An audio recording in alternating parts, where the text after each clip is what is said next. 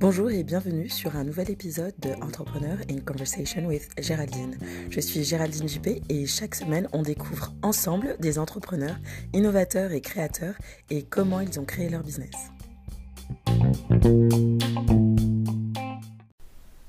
Bonjour et bienvenue dans un nouvel épisode de Entrepreneur in Conversation with Géraldine. Alors pour cette journée extraordinaire du 8 mars 2020, je tenais à célébrer avec vous la journée internationale de la femme. Avec cet épisode numéro 16, je veux vous parler de mindset. Comment est-ce que petit à petit, je grandis à titre d'entrepreneuriat et que j'évolue en modifiant mon mindset, c'est-à-dire mon état d'esprit. Bonne écoute!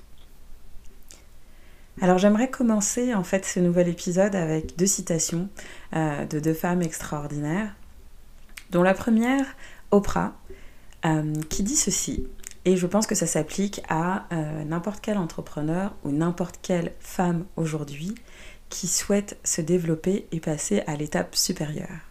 Think like a queen is not afraid to fail, failure is another stepping stone to greatness. Et la deuxième, qui m'inspire aussi beaucoup, de Simone de Beauvoir, on ne naît pas femme, on le devient. Je pense qu'aujourd'hui, ces deux femmes extraordinaires nous ont tous et toutes influencés dans nos choix, dans notre quotidien. Alors, je les partage avec vous parce que moi, elles m'ont inspirée, pas qu'aujourd'hui, mais en fait, à quelques reprises en fait, dans ma vie. Alors, je constate aujourd'hui, on est déjà, comme je le disais, au mois de mars. Donc, on est au tiers quasiment de l'année. Et il y a beaucoup de choses qui se sont passées dans mes différentes activités, entre le lancement du podcast, la création, le démarrage en tout cas de formation en ligne pour moi, mes projets de consultation en marketing digital, des conférences. Il y a beaucoup de choses qui se sont passées, que j'ai mis en place et c'était pas simple. C'était des gros défis pour moi.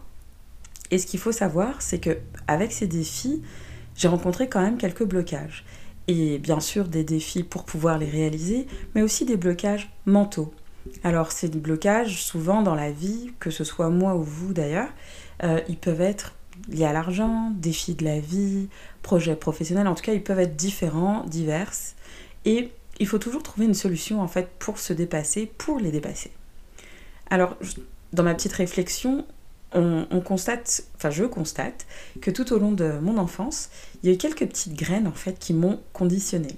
C'est-à-dire que certaines petites phrases qu'on m'a dites et répétées depuis toute mon enfance ont créé quelque peu en fait des barrières mentales et qui aujourd'hui parfois constituent quelques freins dans ma progression. J'imagine que ça vous arrive aussi.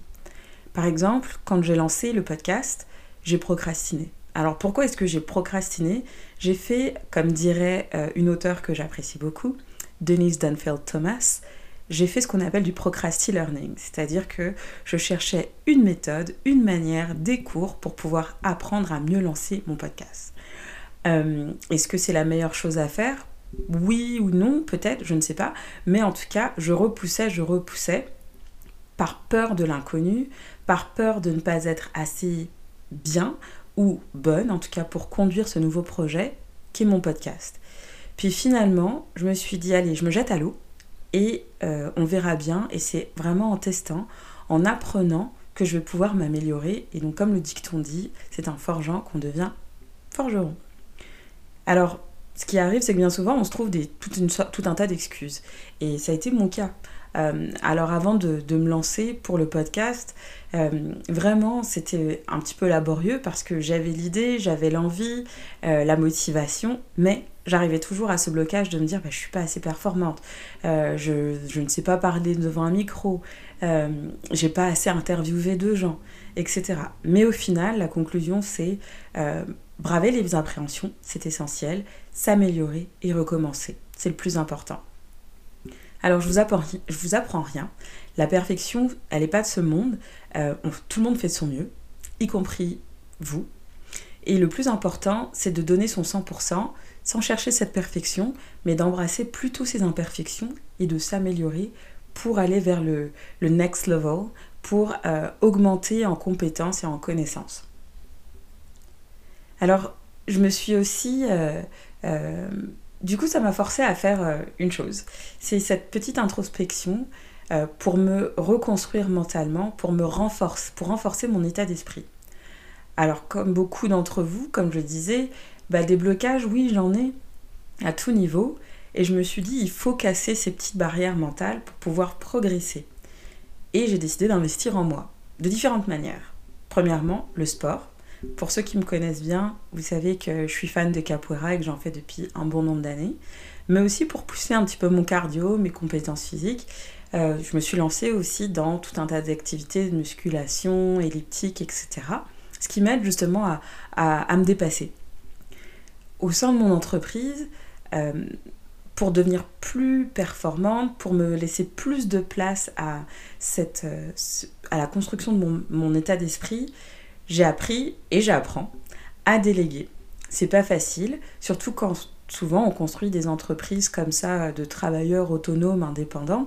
J'apprends à construire des relations avec d'autres collaborateurs pour être plus efficace, gagner du temps et en performance.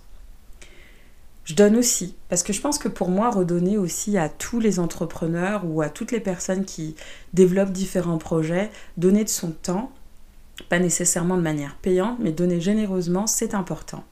Et donc, je partage aujourd'hui, je m'étais fixé cet objectif de devenir mentor pour cette année, et je me suis joint à 2 organisations, Futurpreneurs et Accélère, où j'aide des entrepreneurs et des professionnels à atteindre certains de leurs objectifs.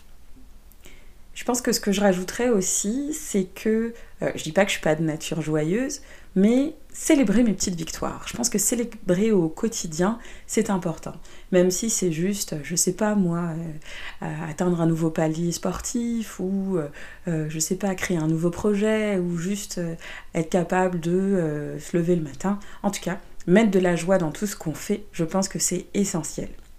Et aujourd'hui, j'essaye de l'appliquer le plus souvent possible pour garder un positivisme à toute épreuve. Vous verrez, en tout cas, essayez, ça change la vie. Alors c'est vrai que depuis toute petite, j'entends ces phrases de « Oh, l'argent pousse pas sur les arbres, faut faire des études pour réussir ».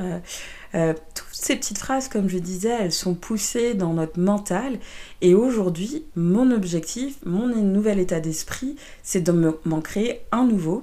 Un espace où je vais déconstruire et détruire ces petites phrases qui m'ont justement, qui m'empêchaient en fait de me dépasser jusqu'à aujourd'hui. Alors, il suffit pas seulement de les déconstruire, mais c'est aussi d'y croire, afin de s'améliorer à tout niveau, autant sur mes capacités physiques, mentales et aussi de concentration. Alors je pense que vous savez aussi de quoi je parle, vous connaissez déjà mes activités, marketeuse, start-upeuse, enfin bref en tout cas. L'idée c'est à travers ce remodelage de mon état d'esprit, c'est aussi de réduire cette expression que j'aime beaucoup en anglais qui dit « hustle hard ». Oui, puis non. Je pense que l'objectif, c'est aujourd'hui, oui, c'est bien de travailler dur. Tout le monde travaille dur, on sait tous et très bien que les entrepreneurs travaillent très très dur, mais peut-être travailler plus intelligemment, c'est-à-dire donner beaucoup moins, mais de manière beaucoup plus smart. Parce que jusqu'à maintenant, je pense que je ne l'ai pas caché lors du premier épisode, en tant que start-upeuse, j'ai donné du 100 heures par semaine et plus, c'est-à-dire que j'ai sué sang et eau. Je dis pas qu'il faut pas le faire, je pense que c'est important, je pense que c'est nécessaire, mais je pense que c'est tout aussi important de s'accorder du temps, de se reposer pour reposer ses cellules, son cerveau et être plus fort, pour se créer un mental solide. Alors aujourd'hui, je prends ce temps pour travailler plus intelligemment, afin de justement me construire et d'être plus solide et plus forte dans tous les engagements que je prends en 2020. C'est mon petit changement, je veux me transformer et d'ailleurs dans cette transformation, j'aide aussi les autres à aussi faire partie, à opérer ces transformations dans leur quotidien, qu'ils soient entrepreneurs ou non. C'est un petit objectif personnel que je me suis donné, de pouvoir aider un maximum de gens qui souhaitent apporter ce petits changements, par petits bouts, par petits pas. Alors, c'est sûr que ce mindset, c'est pas toujours facile à appliquer parce que surtout quand dans l'entrepreneuriat, on est seul face à soi-même, on démarre un nouveau projet, on se demande qu'est-ce que je peux faire de plus pour vendre plus, pour aller plus loin, est-ce que j'investis dans du marketing à fond. Je pense que revenir aux bases, revenir à la simplicité et prendre le temps, ça peut aider. Tout ça là, been there, done that. Oui, j'ai investi énormément, ça n'a pas fonctionné comme j'ai voulu, j'ai donné beaucoup trop, ça n'a pas fonctionné comme j'ai voulu. Puis je pense qu'aujourd'hui, avoir cet espace où je prends le temps de me focus, comme on dit, ça fait partie aussi de ma transformation. Alors, je pense que ce qui m'aide aussi, c'est pas seulement en fait de recalibrer un petit peu mon cerveau, mais c'est aussi de bien m'entourer. Alors bien s'entourer, bien sûr, on parle des amis, de la famille, etc. Mais à titre de self-made entrepreneur, je pense que c'est aussi avoir le bon réseau, avoir des mentors pour pouvoir mieux s'exposer à des objections et de pouvoir mieux progresser. Et donc cette année, j'ai décidé aussi de faire ça. J'ai eu des mentors lorsque j'ai créé une de mes startups. Je me suis dit, écoute, en lançant ces nouveaux projets que je suis en train de lancer en ce moment pour GJ Consulting et GJ Media, c'est un bon moment. C'est un bon moment aussi pour trouver des personnes qui vont m'accompagner, qui vont me remettre en question, qui vont me poser des défis aussi, et pour pouvoir aller de l'avant. Personnellement, comme je le disais, lors de ma première année, j'ai été bouffée par le syndrome de l'imposteur. Et quelquefois, ça arrive encore aujourd'hui d'avoir ce syndrome de ce que j'appelle le syndrome de la bonne étudiante qui a le kit parfait pour pouvoir démarrer des projets, etc. C'est peut-être pas la réalité. Je pense qu'aujourd'hui, qu'aussi mieux communiquer, que ce soit avec des clients ou des partenaires, ça permet aussi de réduire des efforts inutiles. Et dans cet aspect de recentration sur soi, d'un meilleur focus, de builder son mindset, c'est aussi mieux communiquer. Mieux communiquer pour aussi éviter toute dépense d'entreprise qui sont parfois un petit peu superflues. Encore une fois, j'ai tendance à me répéter sur le sujet, mais on oublie la perfection. La perfection n'est pas de ce monde, donc je pense que quand on lance quelque chose, quand on s'engage dans un projet, on teste, on itère et on recommence jusqu'à ce qu'on se rapproche de quelque chose qui soit beaucoup plus proche de la perfection. Mais est-ce qu'on doit avoir cette perfection qui peut nous paralyser lors de la construction de projets ou l'atteinte d'objectifs personnels? Non, je pense qu'il faut être un peu plus kind ou gentil avec soi-même. Il faut aussi se laisser cet espace pour se développer en utilisant la simplicité. Et puis, je pense que, encore une fois, en cette journée de la femme, je pense en particulier à toutes mes comparses entrepreneurs. Le syndrome de l'imposteur, on l'a toutes, mais on peut aussi le combattre. C'est-à-dire qu'on n'est pas obligé de rester bloqué parce qu'on se dit « Ah, j'ai pas assez de connaissances, j'ai pas assez de savoir ». On peut aller chercher ce savoir. On peut demander, on peut s'entraider entre femmes, pas uniquement, mais en tout cas entre nous, pour pouvoir progresser et aller de l'avant. Donc encore une fois, à toutes et à tous, bonne journée internationale de la femme. À très bientôt.